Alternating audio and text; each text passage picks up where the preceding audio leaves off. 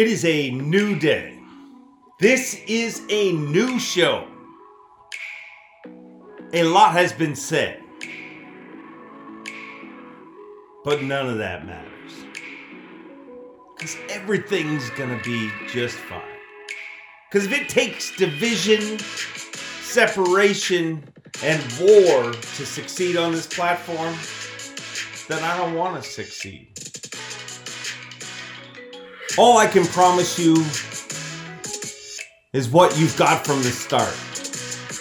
Me here every Wednesday, pouring out truth and giving you my heart. Sure, this whole freaking thing is different. The way I'm telling you this is not the norm, but that's exactly what you can expect from this show week after week.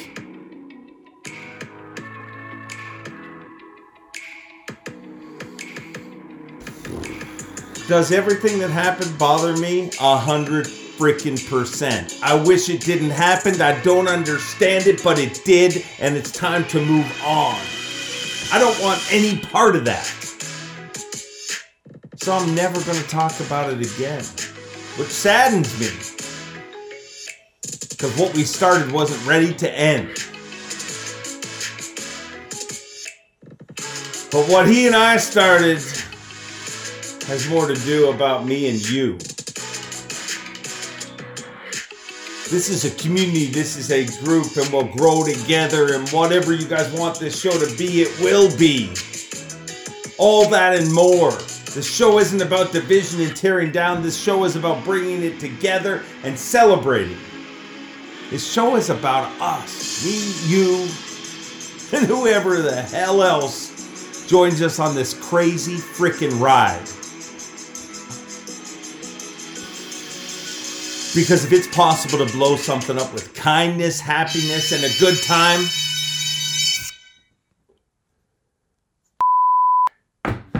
my brother's calling! God, this is horrible timing. But I can get it going again. If it's possible to build this through likes, through happiness, we're gonna do it. Every single Wednesday, all of us will get through it. It's gonna be fun. This is just show number 1. We didn't know what to call it, so I thought I'd bank on the only thing that I have to offer, and that is my name. That is all I got to offer you. This is going to be honest. This is going to be better. This is going to be our show. And this will be the worst day. From here on, it'll only get better. What's this show called? It's called by my name. That's got nothing to do with arrogance or wanting fame. And everything to do with all that I can offer you. Welcome to show number 1. And welcome to Mercer. I'm Bob Cobb from the Bassmasters. Well, it looks like it's just the MC now. So welcome to Mercer. Okay, I get it. That was a little bit different. That might not have been for everybody, but that was for everybody to see. This show's different, and I get it. That was different, but expect different. This show is going to change and evolve and become something awesome, because I'm not going to make it that. We're going to make it that. This community has been absolutely incredible, and my commitment to the humpers has never, ever changed. You guys came here on Wednesdays to put a little hump back in your hump day, a little happiness. I mean, we're getting you down. Let's have some fun. Nobody comes here for drama and BS. You come here to learn, to laugh, to think. And hopefully, this new evolution of the podcast can do just that for you. But it's not going to happen with my direction. It's going to happen with our direction. This community has to speak. You have to let me know what you want, what you like, what you don't like. And together we're going to build this into a show that, like I thought we had already been building towards, a show that I could not wait to do every single Wednesday. And we're going to do that with a lot of guests from all different leagues, people who are in front of the camera in the sport fishing industry, people who are behind the camera, people you may have never heard of, and maybe some of the most famous people out there. But we're going to build it together. And rather than talking about it, let's jump right into it with our very first guest. We're going to have multiple guests on every single show. It's not just one guest. This should be fast-paced. This should be moving. Or maybe it shouldn't. You guys will let me know. But who do you book for your first guest on your first podcast? And, I thought long and hard. Who do I book? A big shooter? And I thought, who better than somebody who has done an awful lot of podcasts? Somebody who is one of the leaders and truly one of the best at it in this industry. From Bass Talk Live, let's welcome in Matt Pangrac. Matt Pangrac, thank you for jumping on, of course, of BTL fame. And, a lot of people talking about orange, and you would think I'd be talking to you about that. But, there's a lot of people talking about that. So what should we talk about? I don't know. Let's talk about what we normally talk about, which is the guys who fish. Yeah. Well, okay, let's do that. I'm new to this, dude. I'm just figuring that I'm feeling my way through this. You did good on the Polinick interview. That was right up my alley. I like that. It had some borderline Rick Clunn stuff in it, but then it kind of made sense. Yeah. When he said some of that stuff, it's funny you say that because that's exactly what I thought. Like when he started talking about your brain and removing, and I'm like, dude, you are a young Rick Clunn. And I never saw that in Polinick before. Had you? Yeah, I knew he was kind of cerebral, but listen, you can't get in the top 1% by thinking like the masses. Yeah. So if you go into anybody who's been at you can do dictators, rulers, presidents, athletes. There's always something that makes them tick just a little different where they're looking at things from a different perspective. Otherwise, they'd be like everyone else. That's a great way to look at it. You getting to interview these guys, just like me. We both grew up loving this, geeking out. This was something we loved. What is that easy for you, or are they all different? What's your outlook on them? On interviewing the professional anglers? Yeah, it's easy because when you're doing a podcast format, man, you can just have a conversation with them. You have to watch certain adjectives or verbs or whatever that is that you say like that, but you're just having a conversation with them. That's the beauty of it. I think when you get one of the guys who forgets that he's on a show and he just goes into something that, that if there was, if he wasn't in front of a computer or sitting across from you or being interviewed, that he would be saying the exact same thing. And that's the beauty of it, because then all the listeners and viewers get to see what that guy really is like and what makes him tick. And I think you get one of those you could have, some back-to-back interviews, but there's certain guys that are really good about making it feel like you're sitting next to them and you're the only person they're talking to. And other guys, I personally like interviewing Kevin Van Dam, but I know what I'm going to get with Kevin Van Dam. He's Tom Brady. Yeah, he's Tom Brady. Well, I don't know. Tom Brady's getting drunk on boats and chucking the Lombardi trophy around these days. Well, I don't think we'll ever see that out of Kevin. Oh, some people might not. But I'm just saying, you know what you're going to get from Kevin. And it's good information, but it's all just polished. I like the ones where the guys, they don't even know where they're going with it. They don't have an agenda, and boom, there it is. That's like the golden standard, I think, of a good podcast interview in any arena, fishing, unrelated. I think that's what makes a good interview tick. Do you think podcasts are, and I think it's a good thing, do you think that they are killing the set interview? And what I mean by that is, for years, people watched late night TV and all that crap where it's like, tell me a story about that time you went to I guess you recently went to the zoo, huh? And then that sets them off on just a cheese canned story. Do you think it's podcasts that is kind of pushing that to the background? I think you have two different audiences there. So you have to, obviously, when you have the canned short interview, you have time constraints. You know how it is with the Facts of Fishing TV show. You're trying to get a whole show into, 22 minutes, 23 minutes. So, you have to have certain elements of that. But a podcast, I was listening to a podcast about podcasts. That's how deep I am into this the other day. And the guy brought up an interesting point, and he said, I was telling my buddy this the other day, he said it's an inch wide and a mile deep.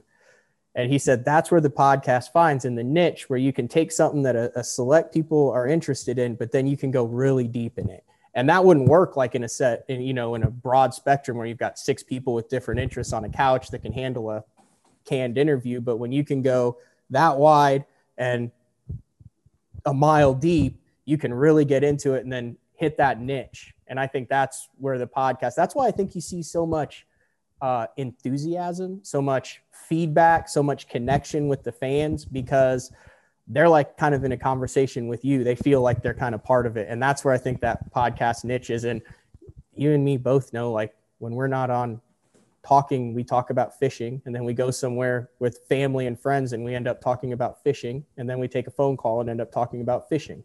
So yeah, I mean, it's yeah, and that's what I like about it too, because I think you probably hit the nail on the head, because everything else I've done in life is under a time limit. Even on the stage, when you talk to those guys, there's so many times I have like a follow-up question that I want to get, that I not just even for the show, but just for me, but you can't, because you got to move everybody along. So yep. I just realized maybe I screwed up with this new podcast, having a lot of guests, but I appreciate you being one of them, Matt Pangrac. No, you could go a mile deep with all the guests, man. We'll figure it out what it is, but I appreciate you for being on it. BTL, you had Atifo on this week. Let's talk about one of the topics you guys talked about, which I find hilarious. His name, D-Fo. I mean, yeah. Number one, confidence. Winning gives you a big giant set of testicles, evidently, because Odd had no problem like shutting Jeffries down in a split second.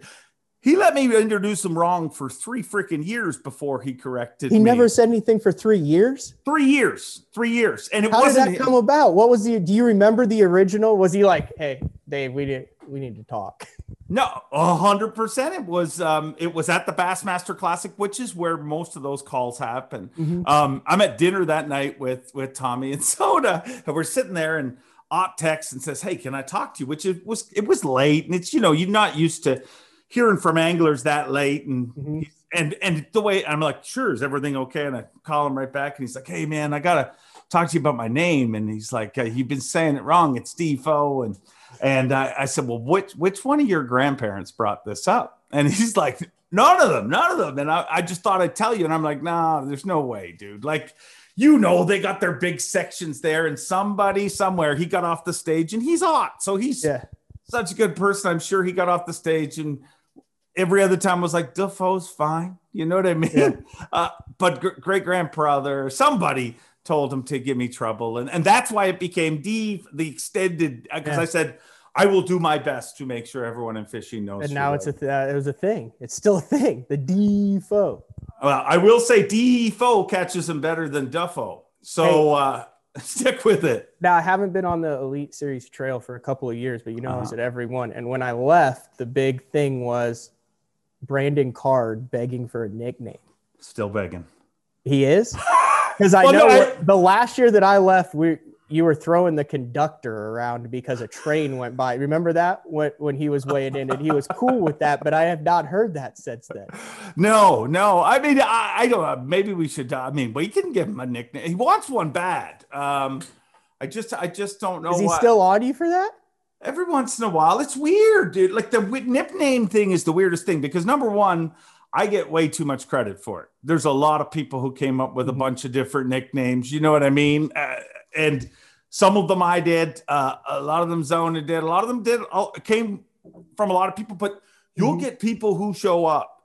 I made the Elite Series, and they're like, "So what's my nickname?" And I'm like, I mean, it has to be organic. Exactly. It has to have a reason. I mean, Clark Wendlandt, dude, last year wins Angler of the Year. His 4th time he's ever won something like that. The first time at Bass, like this is 5 minutes after he's held the trophy. Me and him have to go over and do Toyota talks. And we're walking over, and he's like, I got a serious question for you. And I'm like, what's that? And I'm like, well, why have you never given me a nickname? And I'm like, because you're freaking Clark Wendlandt. You know what I mean? That's a tough one, because you can't like add a Y or anything on the name. I mean, you would have to go with Mr. AOY. All right. There you go. I mean, he's got 4 of them, doesn't he? He does. He's got 4 now. So there are not too many guys who could say that. Yeah. But I also think not everyone needs a nickname. Yeah, 100%. Clint Eastwood did not have a nickname. People will say Dirty Harry and stuff, but those were characters. Yeah. Nobody ever says, "Hey, there goes Dirty Harry." They're just like, it's freaking Clint Eastwood. Tommy Biffle. That's a nickname. That's a full name. Danny Brower. Like, there's just certain guys that's who they are. I will let you into my Tommy Biffle weirdness. Here it is.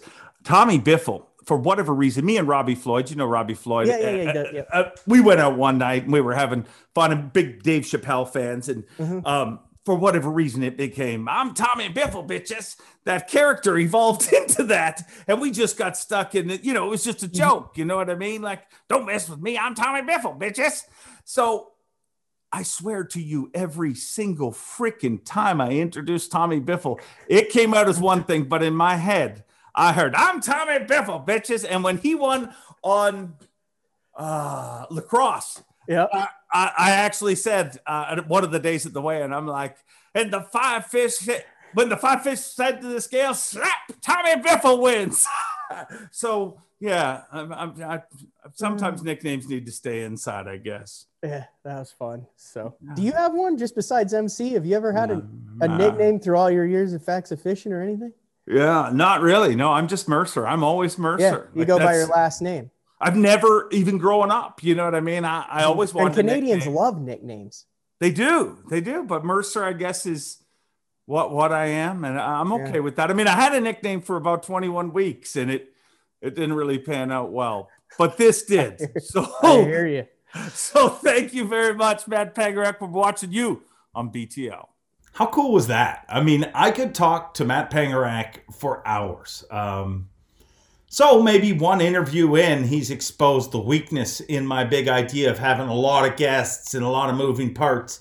Maybe it's not enough time. And if it's not, we'll change. That's the beautiful thing about this show. And speaking of change, that's one of the things that amazes me about Panger. Panger's an amazing dude. I've known him for over a decade. I mean, the first 10 years I worked for the Elite Series, he was every single Elite Series event, and got a great job at BTL. I mean, this is their 17th season at Bass Talk Live. So kudos to Mark Jeffries and that whole team. But a lot of people would sit back and be like, "This is what I want to do." Well, Panger is not one of those people. He is chasing his dreams, actively fishing the opens, trying to qualify for the Bassmaster Elite Series. And I don't care who you are. That is freaking cool.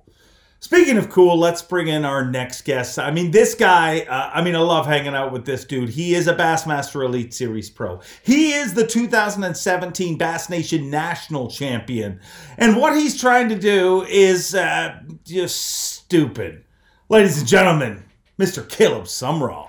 Caleb Sumrall, I love you, but I think you're a little bit freaking insane. You have a tournament coming up, which most people, they kind of explain the Orange Tournament as a overused word, grinder, but you decided to do what before that? Oh, man, I decided to run a little jog. And what's this jog called? It's called the David Goggins 4x4x48 challenge. And how does that work? It works. The way you work it is you run 4 miles every 4 hours for 48 hours. Good. Other than being a sick individual, why? Man, I've been running a little bit. All last year, I set a goal. I get a little crazy with these goals I get in my head, and I'm like, I don't want to say OCD about it, but it's like I got to do it. And when I see the end in sight, I really want to do it. And I've been seeing it online. I've been seeing it on the internet. I see David Goggins doing it. The dude's insane. He runs 240-mile races. I'm not trying to do that. But, there was this challenge that was kind of taking off. I'm like, man, I really think I can do that. And we had this week off between Pickwick and Sabine. And I kind of worked out pretty hard one day. And I said, well, I can't start it tomorrow. So I'm going to give myself 2 days of rest. I'm going to eat right, kind of. And then I'm going to take off on Thursday or Wednesday evening. And, so it's this is the last day. I have one leg left. I am 40 I am 44 miles in. I start my last leg at 4 o'clock this afternoon, and I'll be done. And I mean, dude, I leave for Orange tomorrow to go start practice for 4 days, daylight till dark, in the heat on a grinder tournament, like you said. And I feel great, dude. I'm excited. I'm in a good place mentally. You know, that's kind of what it. I kind of thought about it as I was running it, and you know, this is kind of preparing me for a tough event. I mean, nothing is tougher than running. Nothing sucks more than running. It sucks totally. Just sucks. It's the entire way. But you get this sense of accomplishment when you're done. I mean, you'll never regret doing it. And, you know, taking that mindset into Sabine is going to be huge, I think. So it's kind of preparation for it. Is the advantage you get from running? I mean, there's been a lot of pros. I mean, Aaron probably the most vocal as far as running. But is the advantage you get from running, is it more physical or is it mental or is it both?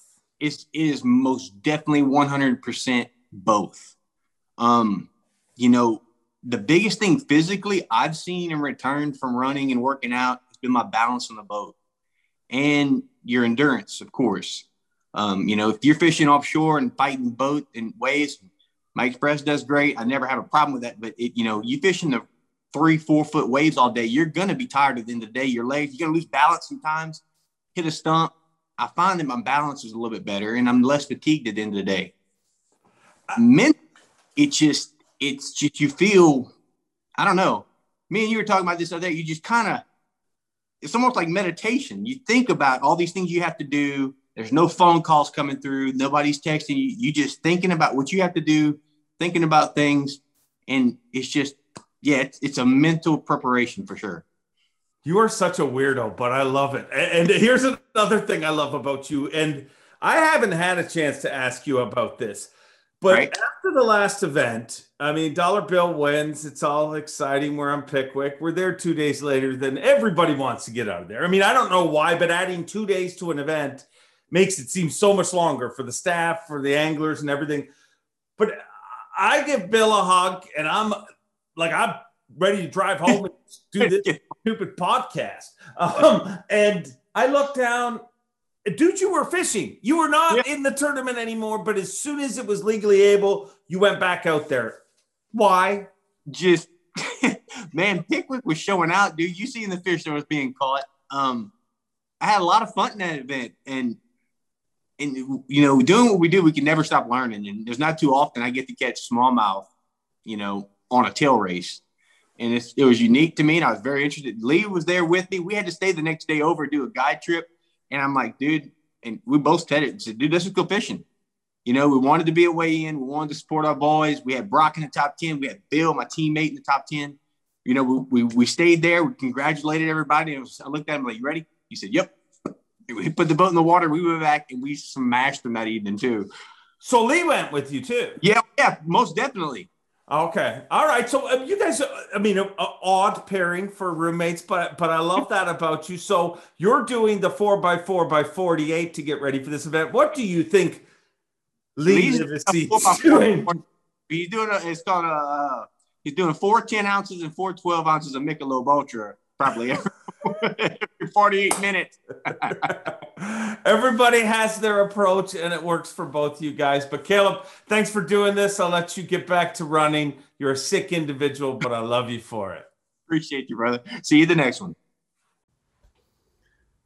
I mean, that's what makes Elite Series pros and tournament anglers in general so cool. I mean, they're always unique people. We see them as anglers and we see everything that happens at events, but I mean, an incredibly driven individual, but hard work, I guess, pays off. You know, on Bassmaster, they have the screen of knowledge. Well, here on this show, we have the iPad of stupidity. And just a few hours after our interview, here's our boy Caleb. Come on, baby. Let's go.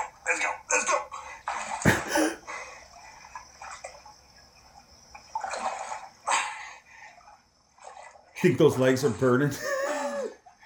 Almost there.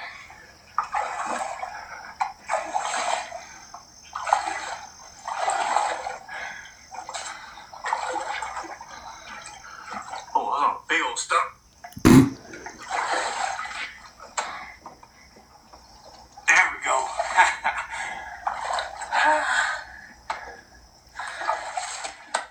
Back in the boat safely, and Caleb Sumrall, unbelievably driven angler. But boy, man, bad luck, but got off the stump, as he said. And the crazy thing is that's in Orange, Texas, which is the Texas-Louisiana border, which there's more things that bite you than don't bite you.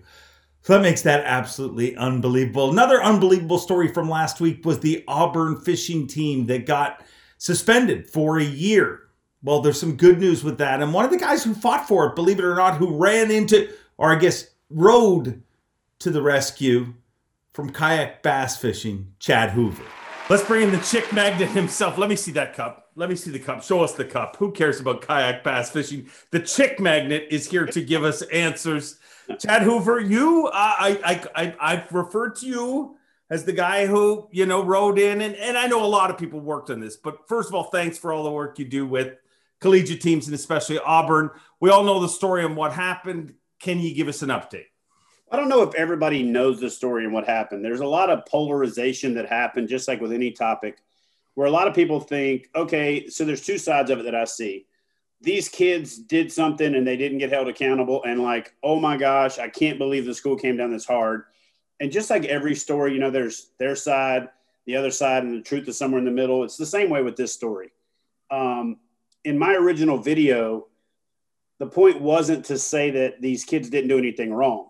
I actually kind of took it for granted that if they got suspended, that most people knew that they had to have done at least something wrong. So, but what I focused on, and I did reiterate this 3 times in the first minute and a half of the video, is I felt like it was a disproportionate application of discipline. Now guys are calling that the DAD principle. It's like they've made an acronym out of it. Telling me to get T-shirts made and stuff, but I don't want to belabor the point.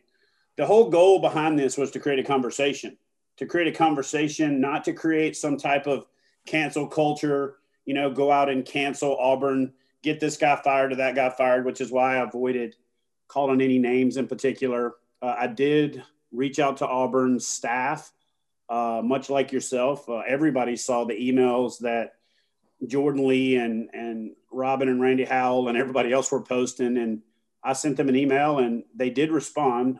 Dr. Woodard responded and said, hey, out of respect for the students, I would prefer not to say anything until after they've had their chance to have the meeting. Now I'm not going to lie and say that my response wasn't a little curt. I responded and said, oh, now you want to give them the benefit of the doubt. But before that, they were pretty much wiped off of the face of college fishing, and they had no recourse. And now they have an appeal, which you weren't going to give them before. And so I'm just proud of the fact that the conversation at least led to what you would normally expect a college to do, was to give somebody due process. I get it. It's not a court of law. You don't get all the same rules, but you would still expect people to have a certain formula.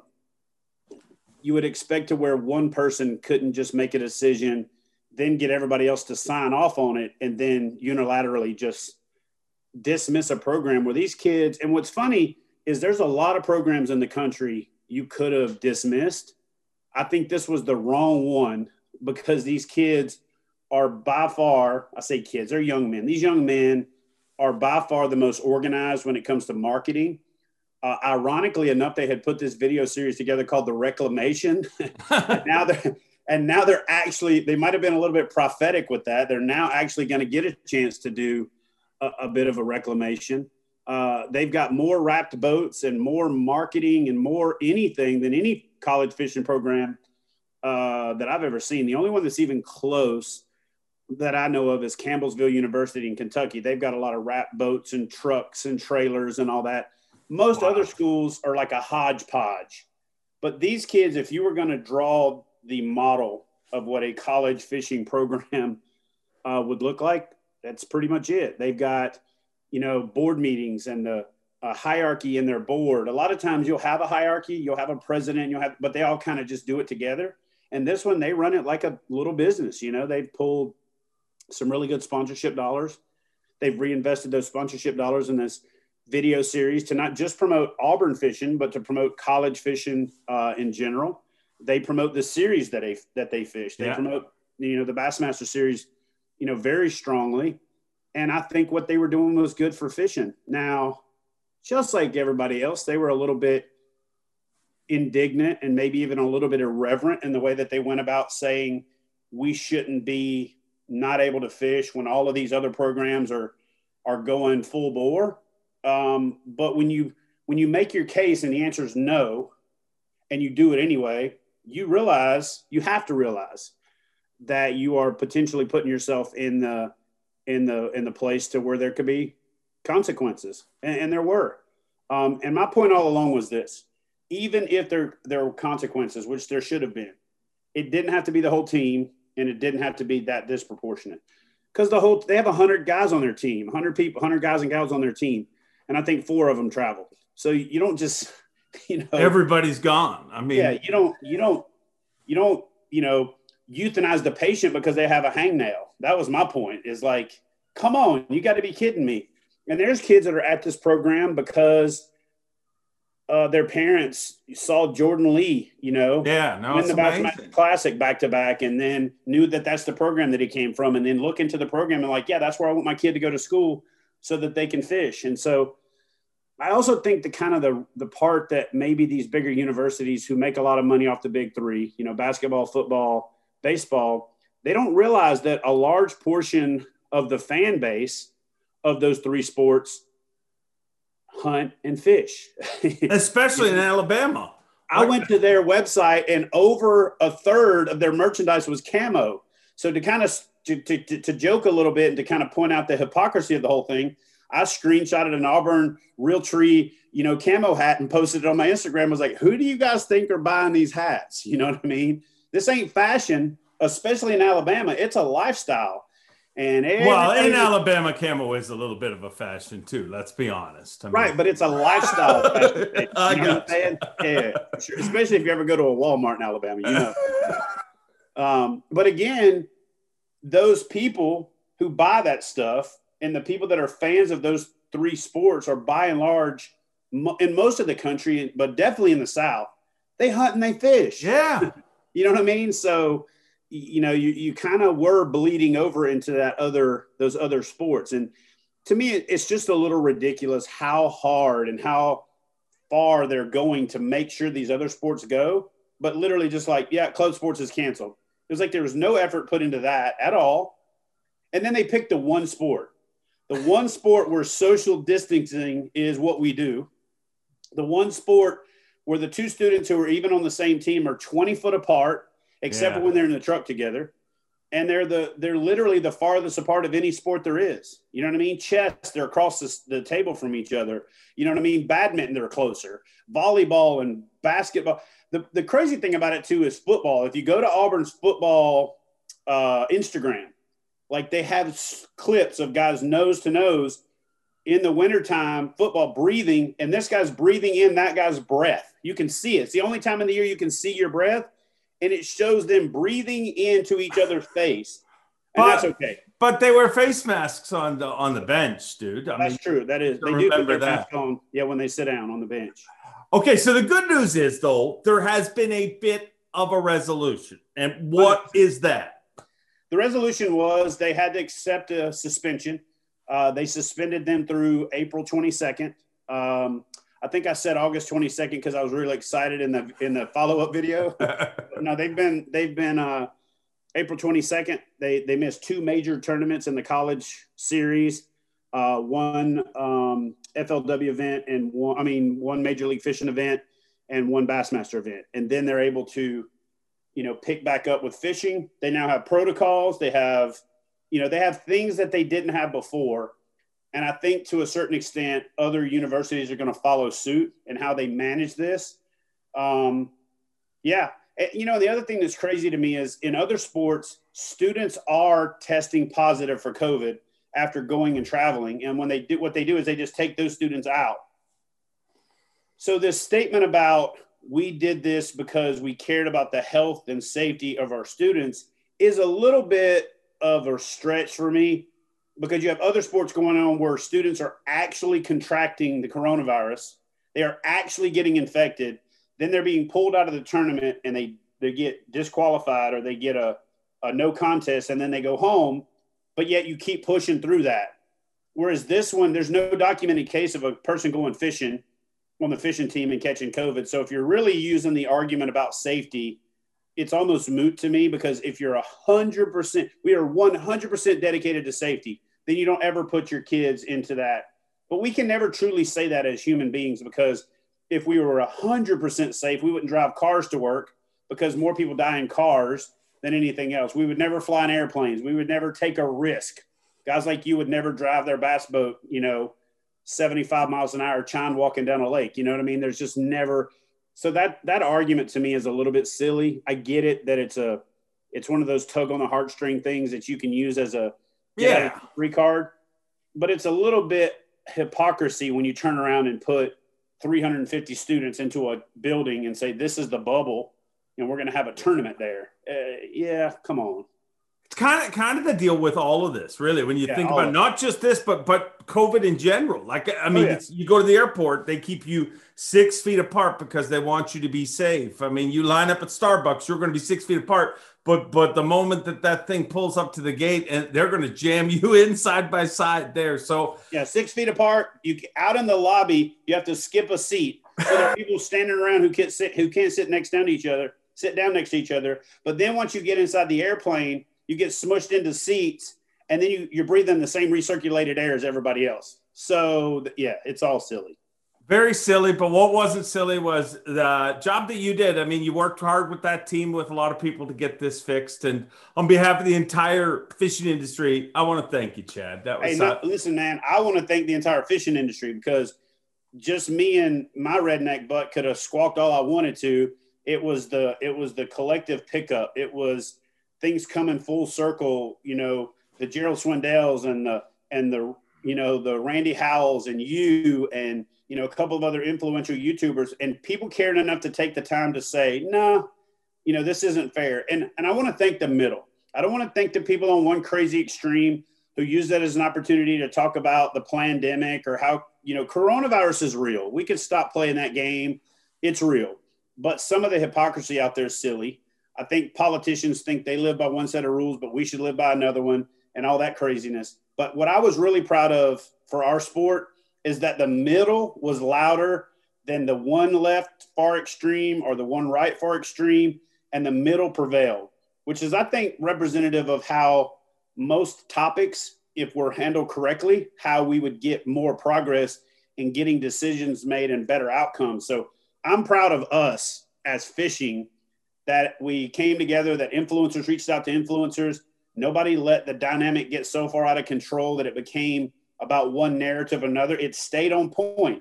It was about Auburn University being able to fish again. It didn't spill over into all other forms of eccentric, aberrations of this topic, like happens with every other thing that's going on right now. And so to me, I can't say enough about how awesome it was to see that happen, how proud I am of our industry and the way that we actually came together for a resolution in the middle of a time when nobody does that. Everybody comes in and literally starts blowing things up and making it worse. You know what I'm saying? Yeah. And I was just proud of how it all worked out. Well, thanks for everything you did. And thankfully, Auburn University will be back fishing before you know it. And now they got a lot of eyes on those guys. I talked to Logan afterwards and I said, hey, listen, dude, here's the one thing that came out of this. You will not fish a tournament this year that everybody in the country is not eyeballs on you. So you guys can't go out there and stink it up now. You pretty much got to go. You got to go bring it. So yeah, but they can't beat anyone either. Could you imagine that? Oh, I got beat by a guy that should have been suspended. I actually hadn't even thought about that yet, but that's actually pretty funny. So everybody that from Auburn down really can look at it like I shouldn't have been beat by them. They shouldn't even be here. Maybe I shouldn't have signed that petition. So anyway. Hey, there's a bunch of pro anglers out there right now when they look at Jordan Lee and Matt Lee and guys like that, they kind of wish Auburn had been suspended a long time ago. An incredible program. I'm going to tell you my opinion on this, and we could call this the parting shot. I had some people that flared up and said, they think that this college fishing program is stupid, is silly. I don't think kids should be fishing in college. I'm going to tell you right now, there's two types of people in this world. That people that wish they could have fished in college and liars. Because if you don't wish you could have done something like that when you were younger, you're just a bitter person that really is one of those, people should have it as hard as I have. I'm all about progress. You know what I mean? I'm all about getting better. I wish they had high school fishing. Yeah. Now, I probably wouldn't have participated in several other sports, but I wish they had this kind of stuff when I was coming up. But, you know, all we can do now is foster it. We can make it better. We can grow on it. I love what Bass does with this program, the opportunities that they provide these young men and young women. And I'll tell you what, there's some hammers coming up through the fishing circuit that are female anglers that people are going to be like, whoa, this is an opportunity to change the whole conversation about fishing. And I'm excited to see it. That female topic, I think it's a great topic when it comes to college angling too, because I've always said, you know, people, why has there never been a female angler that has really dominated and I've always said it's similar to why up until a few years ago, we haven't had a Canadian angler dominate really. When you just because if you look at the thousands and thousands of people that fish in Alabama, and if you look at the whatever percentage is 0.1% that make it to the elites or make it to MLF, whatever, you know, or make it Kayak Bass Fishing Tour. I mean, it's such a small percentage. There hasn't been enough females fishing, you know, competitively. Lots of female college fishing and kayak fishing has changed that a lot.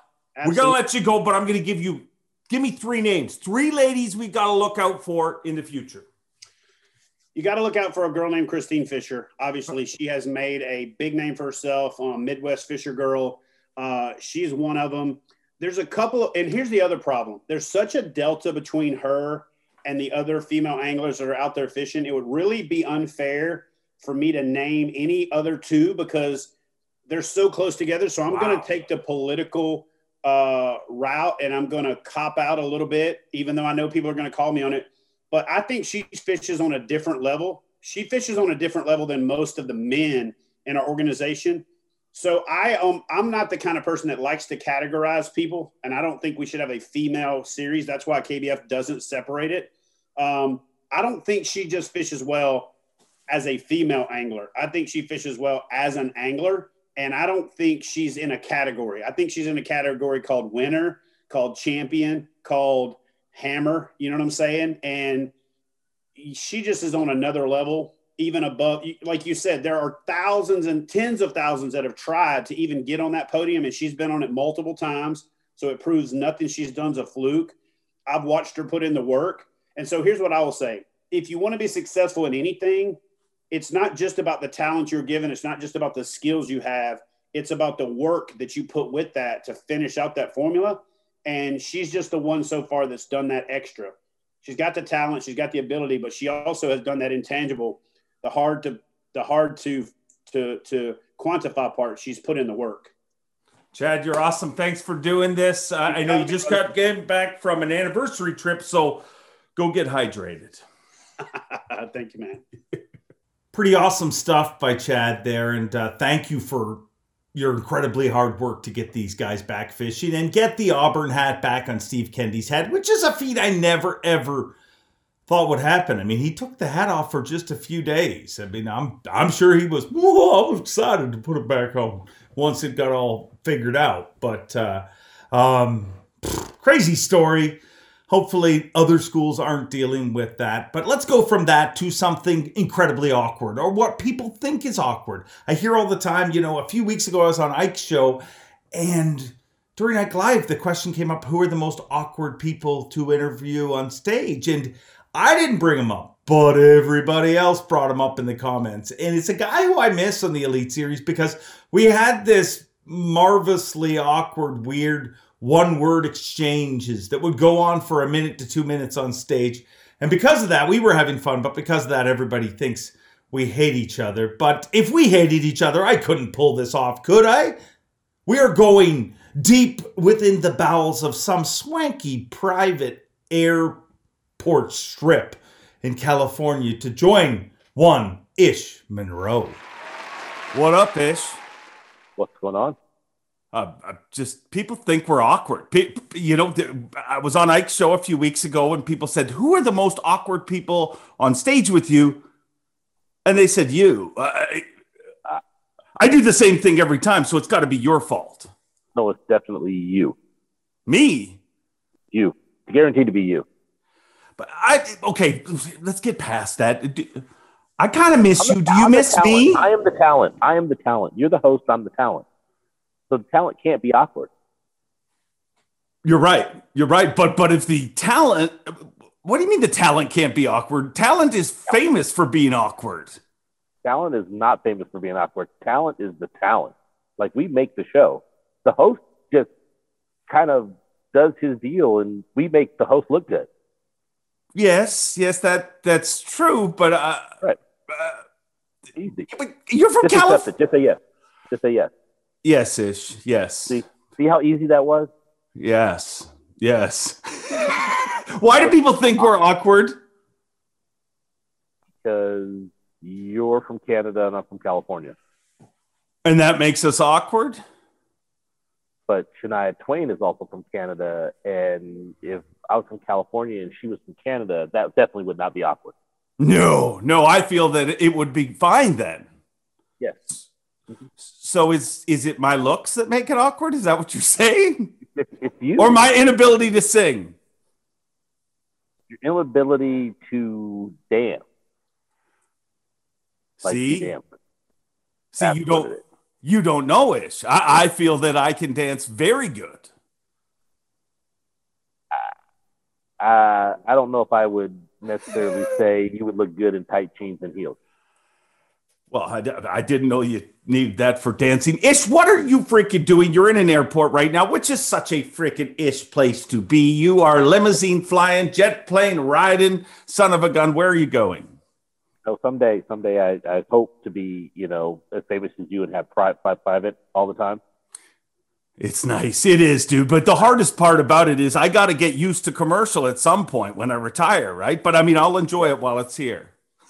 Now, I am heading to North Carolina for heavy hitters. I'm leaving home where fishing is phenomenal. To go to a lake that I'm hoping is pretty good, but fishing's phenomenal at home right now. I want to talk to you about home because one of the things we hear all the time about West Coast anglers and California anglers, what? Yes, you do. You do hear that a lot. And I mean, I don't know the best overall, but they have some of the best are from there. And I would say, but you hear that about you guys a lot. And my theory on it is it's similar to the Canadian guys to a much smaller extent. Obviously, the Canadian invasion just starting now. I mean, you guys have been doing this for years, but the ones that make the commitment to come all the way over and compete, they are truly the best to the best. It's not something you can. So why do you think the West Coast guys? I mean, it doesn't matter what I think. What do you think? It's the diverse fishery.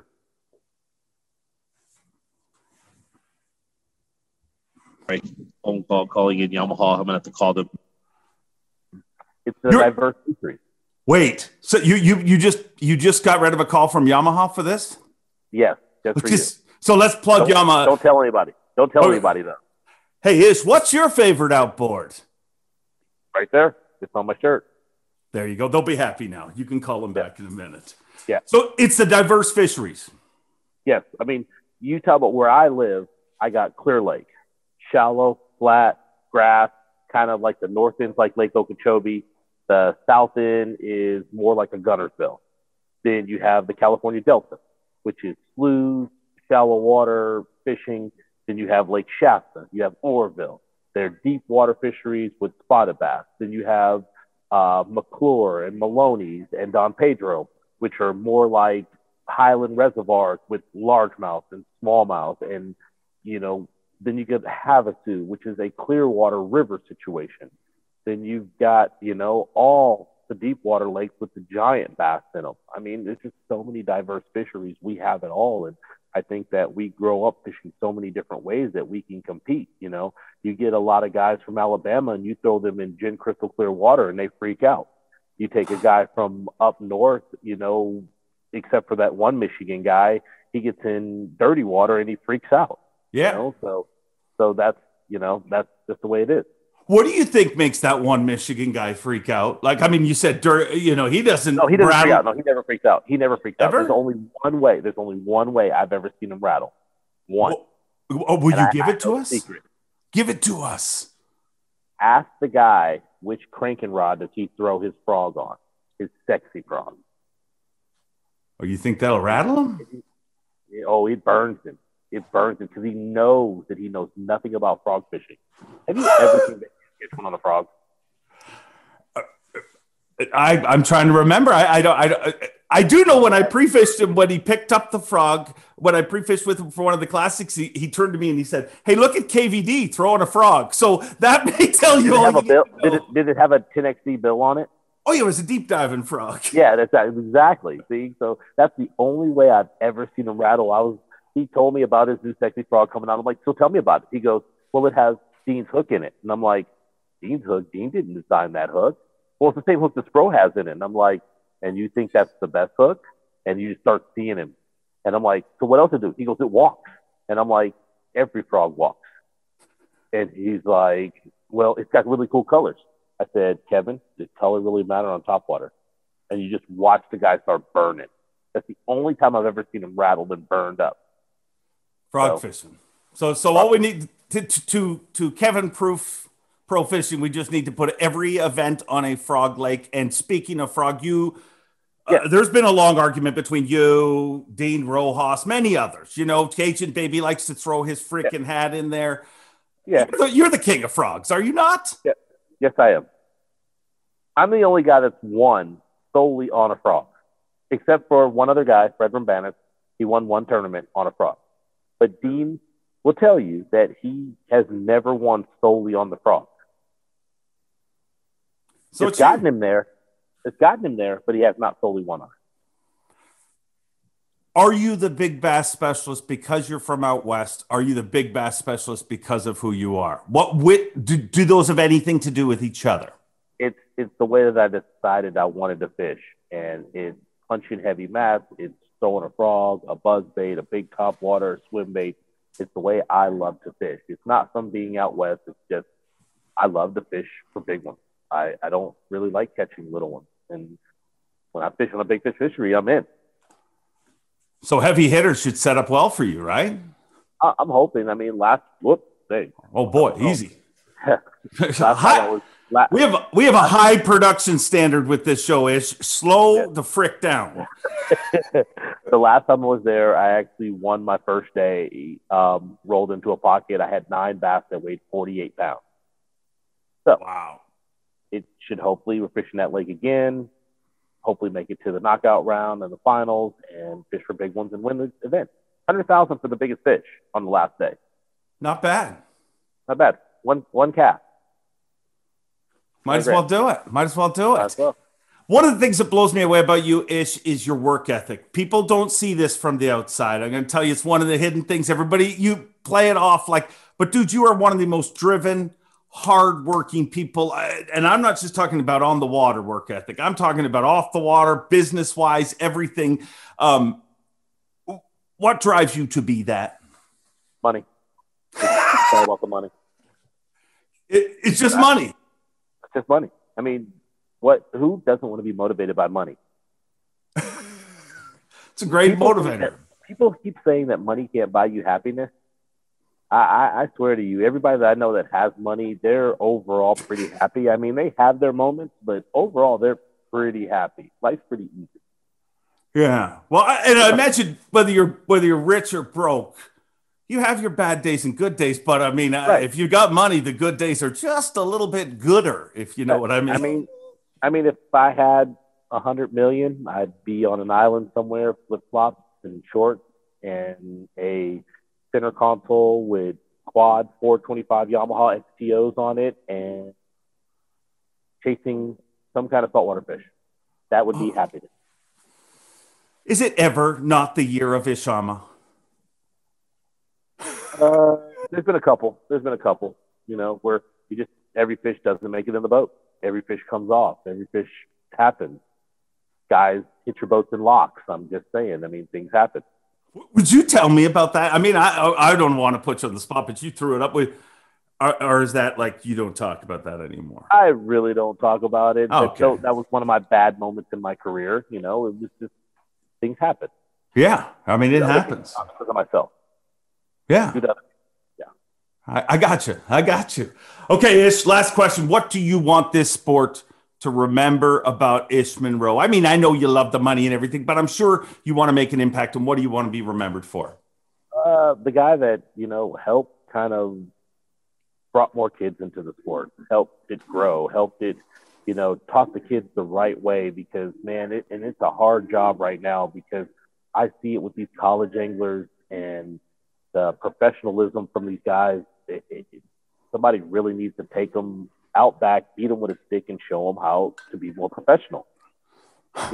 Give a guy some courtesy. Stop, running up on guys. Stop poaching. Stop pole jumping. Respect, and then don't go running up to a sponsor. Hey, I fish for a living. You need to pay me. No, what can I do for you so that I can further my career? That's what they should be asking. So that's what I would remember for, is helping, teach the younger generation the way. Very, very cool. Well, listen, I'm going to throw a challenge out to you, and then I'll let you go get on your jet and eat the salted peanuts or whatever they're going to serve you. Will you, when you catch a giant fish on camera this week, will you drop a little boom shakalaka? I mean, I feel like the world should know our friendship is tight. Little boom shakalaka, is like that. Yeah, and I catch that 8, 9, 10, 12 pounder. I can do that. I'm gonna watch it. It might be a 5, but we'll get it. We'll get it. Hey, dude, as long as you drop the boom shakalaka, it could be It could be to cover up a fart for all I care. As long as you drop it, I'm all in.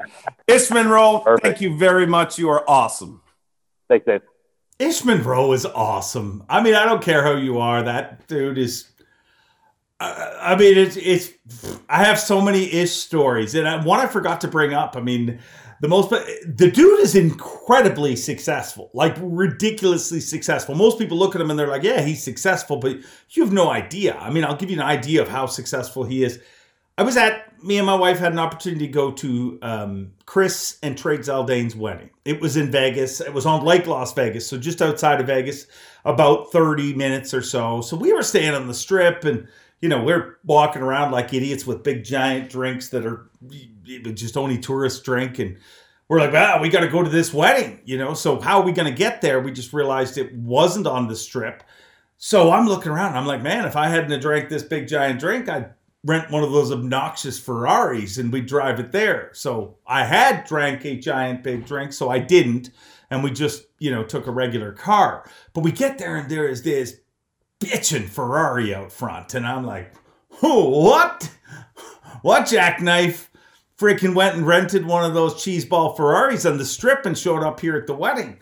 So I later found out it was not a jackknife and it was not a rental.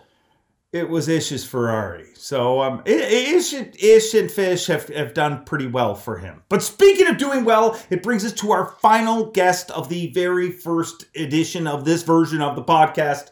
And I wanted it to be somebody super cool. Somebody that, I'm good friends with, but somebody that sometimes I, pinch myself and say, is this real? Like, I mean, I grew up a fishing geek. Like, I mean, I'm obsessed with this stuff just like a lot of you. I remember Dusty Pines, throwing the freaking rat on Thousand Islands, Basil Bacon, Coffee Time, so many great Bassmaster memories. Chuck Economo, Mark Menendez battling it out on Pickwick Lake. All these memories come to my head when I think of bass fishing.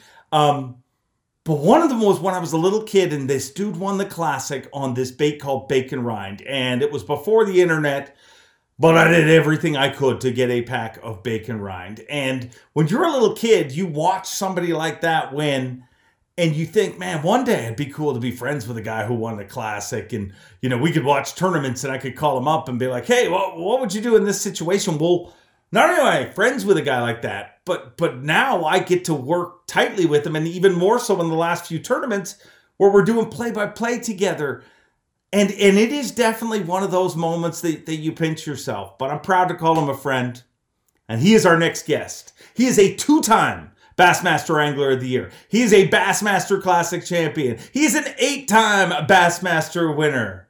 From 96, South Carolina, Davy Hite. Davy Hite, thanks for taking the time. You got to put up enough with me this week, so I appreciate this. This is bonus time, and I just asked my wife. Nobody needs any of that. We're heading to Orange. How you feeling about it? So I'm really excited to go there. The first thing I looked at is weather forecast. We've been so unfortunate with weather there in Orange, Texas. Great crowds despite some torrential rains in the past, that sort of thing. So first and foremost, the weather forecast looks great. This body of water, you have the unique perspective of covering it. You know, I think in 18 you were on our coverage team, but in 15, I mean, you had a great finish there, top 20 finish there. So you've had the unique perspective of covering this event, but also fishing it. But before we even talk about covering it, talk to me about what it's like to compete there. I mean, you look at the Elite Series, the young guys we have now, that this isn't just your regular body of water. You tell me. Well, the first thing I notice is how many miles of rivers and waterways and intercoastal and, I mean, you just name it, marsh, that these anglers, even with just the Texas side, how many miles and miles you can fish. And, you know, a little different this year. They gave those guys, because, you know, we had the delay, thought we were going to be August fishing there, but turns out we're going to be there in April, which is a much better time to be there. So they gave the anglers an extra day of practice, which is good for the anglers that have not been there.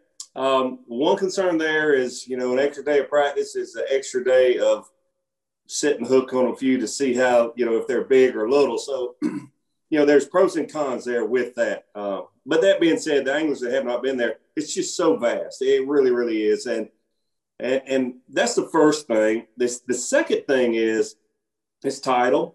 And, you know, you have a practice and you'll catch them on one tide, especially with a 4-day practice on day one of practice. And then on day one of a tournament, you have total different tides. So that can be a little interesting for the anglers. The other thing is, Dave, I'll be honest with you. We all love seeing anglers catch big fish, big bass, big stage, big dreams. That's what we're about. This place isn't that, but I like the change up. You know, I like big bass fisheries. This place is a good fishery. We've been unfortunate with weather. There's great crowds. Orange, Texas puts a lot into it. So, you know, there's nothing wrong with winning an event with 60, 70 pounds kind of deal instead of shooting for 100 pounds all the time. Now, I want the 100 pounds, but it's going to be a great tournament. This body of water, one of the things that I hear when you talk to people is it kind of gets a bad rap as because, you know, look at number one, where it's located in Texas doesn't give it a fair chance. I mean, you need to, you know, it's kind of like being Mike Tyson's brother and being a pretty good boxer. You're not going to stand out. But I think one of the things that I've seen from covering it, Davey, and whether I'd love to know if you agree or disagree, it doesn't seem like getting bites is the problem. You know, I've covered a lot of guys where they're catching a lot of fish. It's getting those keeper fish that has been a problem. It is, and that's the case with our 5-fish limit. It's all about catching bigger fish. That's the tournaments that we all grew up fishing. It's all about catching those bigger fish. And when we say bigger, I think it's real important to be relative about what is big. You know, is a 7-pounder big on Toledo Bend or Fork, or is a 4-pounder big there on the Sabine? I will say this. I talked to my good buddy, John Gauthier, just the other day. He said his neighbor caught a 7.5-pounder last week. So it's possible to catch those 6 or 7-pounders, and it will change the game there on the Sabine River. But, you know, throughout my career, a lot of the tournaments, I mean, a lot of the tournaments, catching 12 to 15 pounds a day, doing it 4 days in a row, was the standard. It really was. We've got some fisheries, and a lot of it, you mentioned the area there in Texas. Texas Parks and Wildlife does such a good job that the big fish standard on some of those places is just kind of off the charts versus they're, you know, they get impacted so much from the hurricanes. Where I won the Classic in the Louisiana Delta, I mean, if if they would just have great weather for about 12 years, it would be phenomenal. There would be 8, 9, 10 pounders there, but it seems like every time it gets really, really good, they have a setback. So this time around, what kind of techniques are we going to look? Is it similar to what we've seen before, or what are you thinking, Davy? Well, I think a lot of pre-spawn. There'll probably be a few fish spawning, but that severe cold that we had in Texas just, gosh, Dave, what was it? 6 weeks ago, maybe? Yeah. Something like that. But so unusual for South Texas. I mean, we saw pictures of things that certainly I've never seen. Even I heard stories about people that have lived there their whole lives, never saw that hard freeze and that hard cold. Fortunately, I don't think they had the fish kill that we saw some pictures of in other parts of Texas, but it set them back, which would be good. So I really think it's going to be a lot of pre-spawn, maybe even some fish spawning, a lot of stuff going on. I have to admit, I have talked to a couple anglers that have been practicing down there, and they say they're biting. And, it's all relative. What is a big fish? Is a big fish 4 pounds or is a big fish 7 pounds? Same points, same money, great crowds. Orange Texas always does a phenomenal job. They really do. But one of the things about this event that the first time it happened that literally blew me away, and I think it was when I think it was 15 when we went there. And I remember Mike McClellan being the one that stood out to me. He wasn't the only one, but made that run to literally Houston. And I remember on day 1, day 2, whatever, on his bass track, we're looking and we're like, it's got to be broken. And I asked him on stage, and he's like, no, my bass track was broken. I was nowhere near there. And because as unlikely as it seemed, we all kind of fell for it. We're all like, oh, well, the next day his bass track was broken and he was right back there. But that's a run we keep talking about. Last time we were there, it didn't get one that far away. Will we see those monster runs again this time around? So that's what makes it so interesting. Whether we're at Winyah Bay, where we saw Scott Canterbury make that long run, he caught the big fish with literally an hour and a half to go in the event, had a solid lead. And then we saw Stetson Blaylock, that chose to stay close, literally beat him while he was driving back. And to me, that's what makes an event like this so interesting. We will see some people, I think, go across Galveston Bay. We'll see some people going to the Trinity River. And we'll see some people stay really close to the takeoff. And it's risk versus reward. And it's so interesting to see. But the cool thing is when the runs are that long, you make a commitment each and every day. Because you can't I'm going to stay close and then 2 hours in say, okay, I need to run across Galveston Bay. I mean, you just can't do that. You've got to make a commitment, and you're all in on commitment. And here's something that matters so much in the elite tournaments, points to make the Bassmaster Classic. It's the biggest show in our sport. And at a place like this, you'll see a lot of anxiety on the dock in the mornings when you're there, these anglers, because they know they have to make that decision. Do I stay close? Do I make the long run and try to, have this, bigger bag with less fishing time? It's always a lot of fun to follow. One of the things that we've seen this season, though, is in tougher event. Do you believe that the veterans may mess with the rookies a little time? Several rookies I've talked to are like, oh, we're going to Sabine. And I'm just like, man, it's not as bad as some of these veterans are.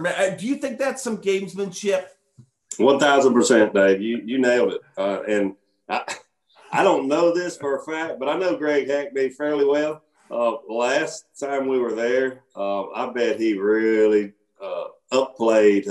Man, they're really biting over there around Houston kind of deal. And he just whooped right around the corner and caught them. So, we'll see. But there's certainly a lot of that gamesmanship that takes place during our events.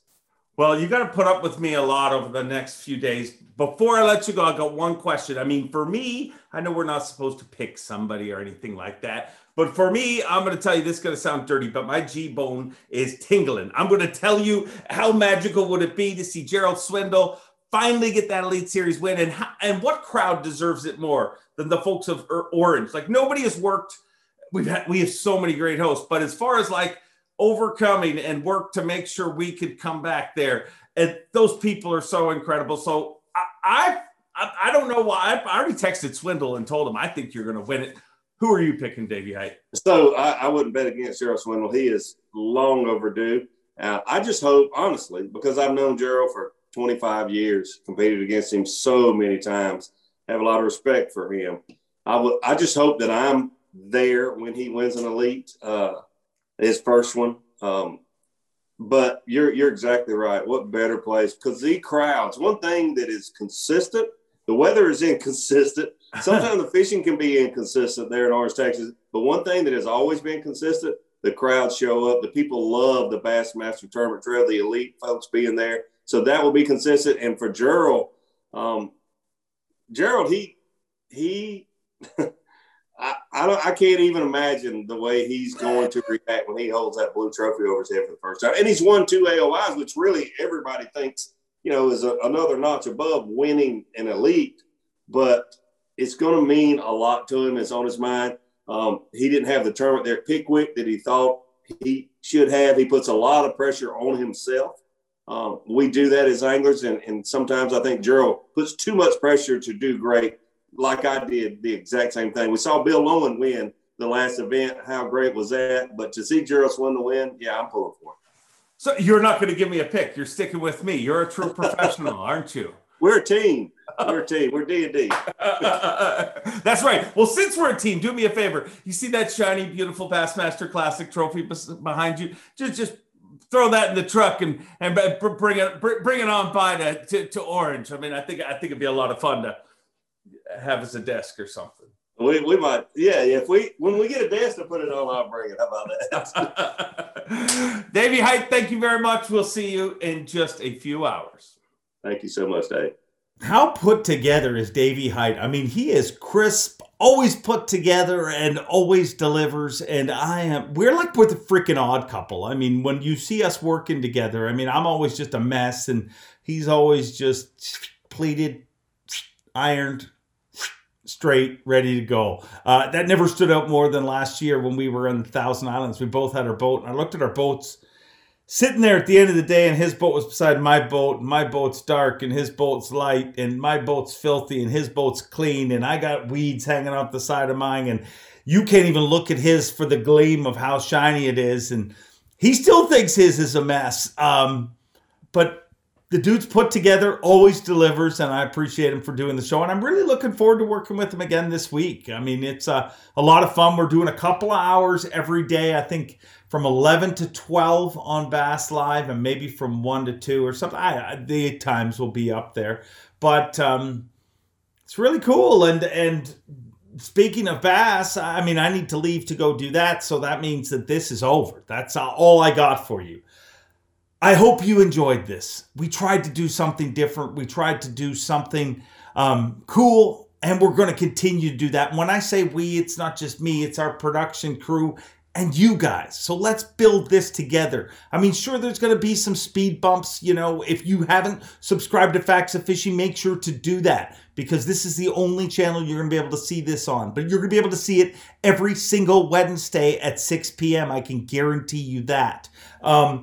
Make sure to like and comment. That makes a big difference on this video getting out there. And all the pressure's on this one channel. I mean, we're not even on our streaming services up to this point because, shocker, believe it or not, the transition has not been as smoothly as I would have thought. So hopefully we can get Spotify, iTunes, and all that taken care of in the next few weeks. But for right now, it's right here, and it always will be right here for each and every one of you guys. Let me know in comments what you think of this, what you'd like to see different. We're not locked into any particular format. The only thing we're locked into is making it better, making it bigger, helping it grow, and helping it be fun. And don't ever let anyone tell you in life that trying to grow something and trying to make something as big and as best as possible is not a slight on you. Don't be afraid to be driven. Go out there and achieve things. Enjoy being, enjoy your week. We'll see you next week. Thanks for watching. Please like, comment, and subscribe, because Bob Cobb of the Bassmasters told you to. You hear?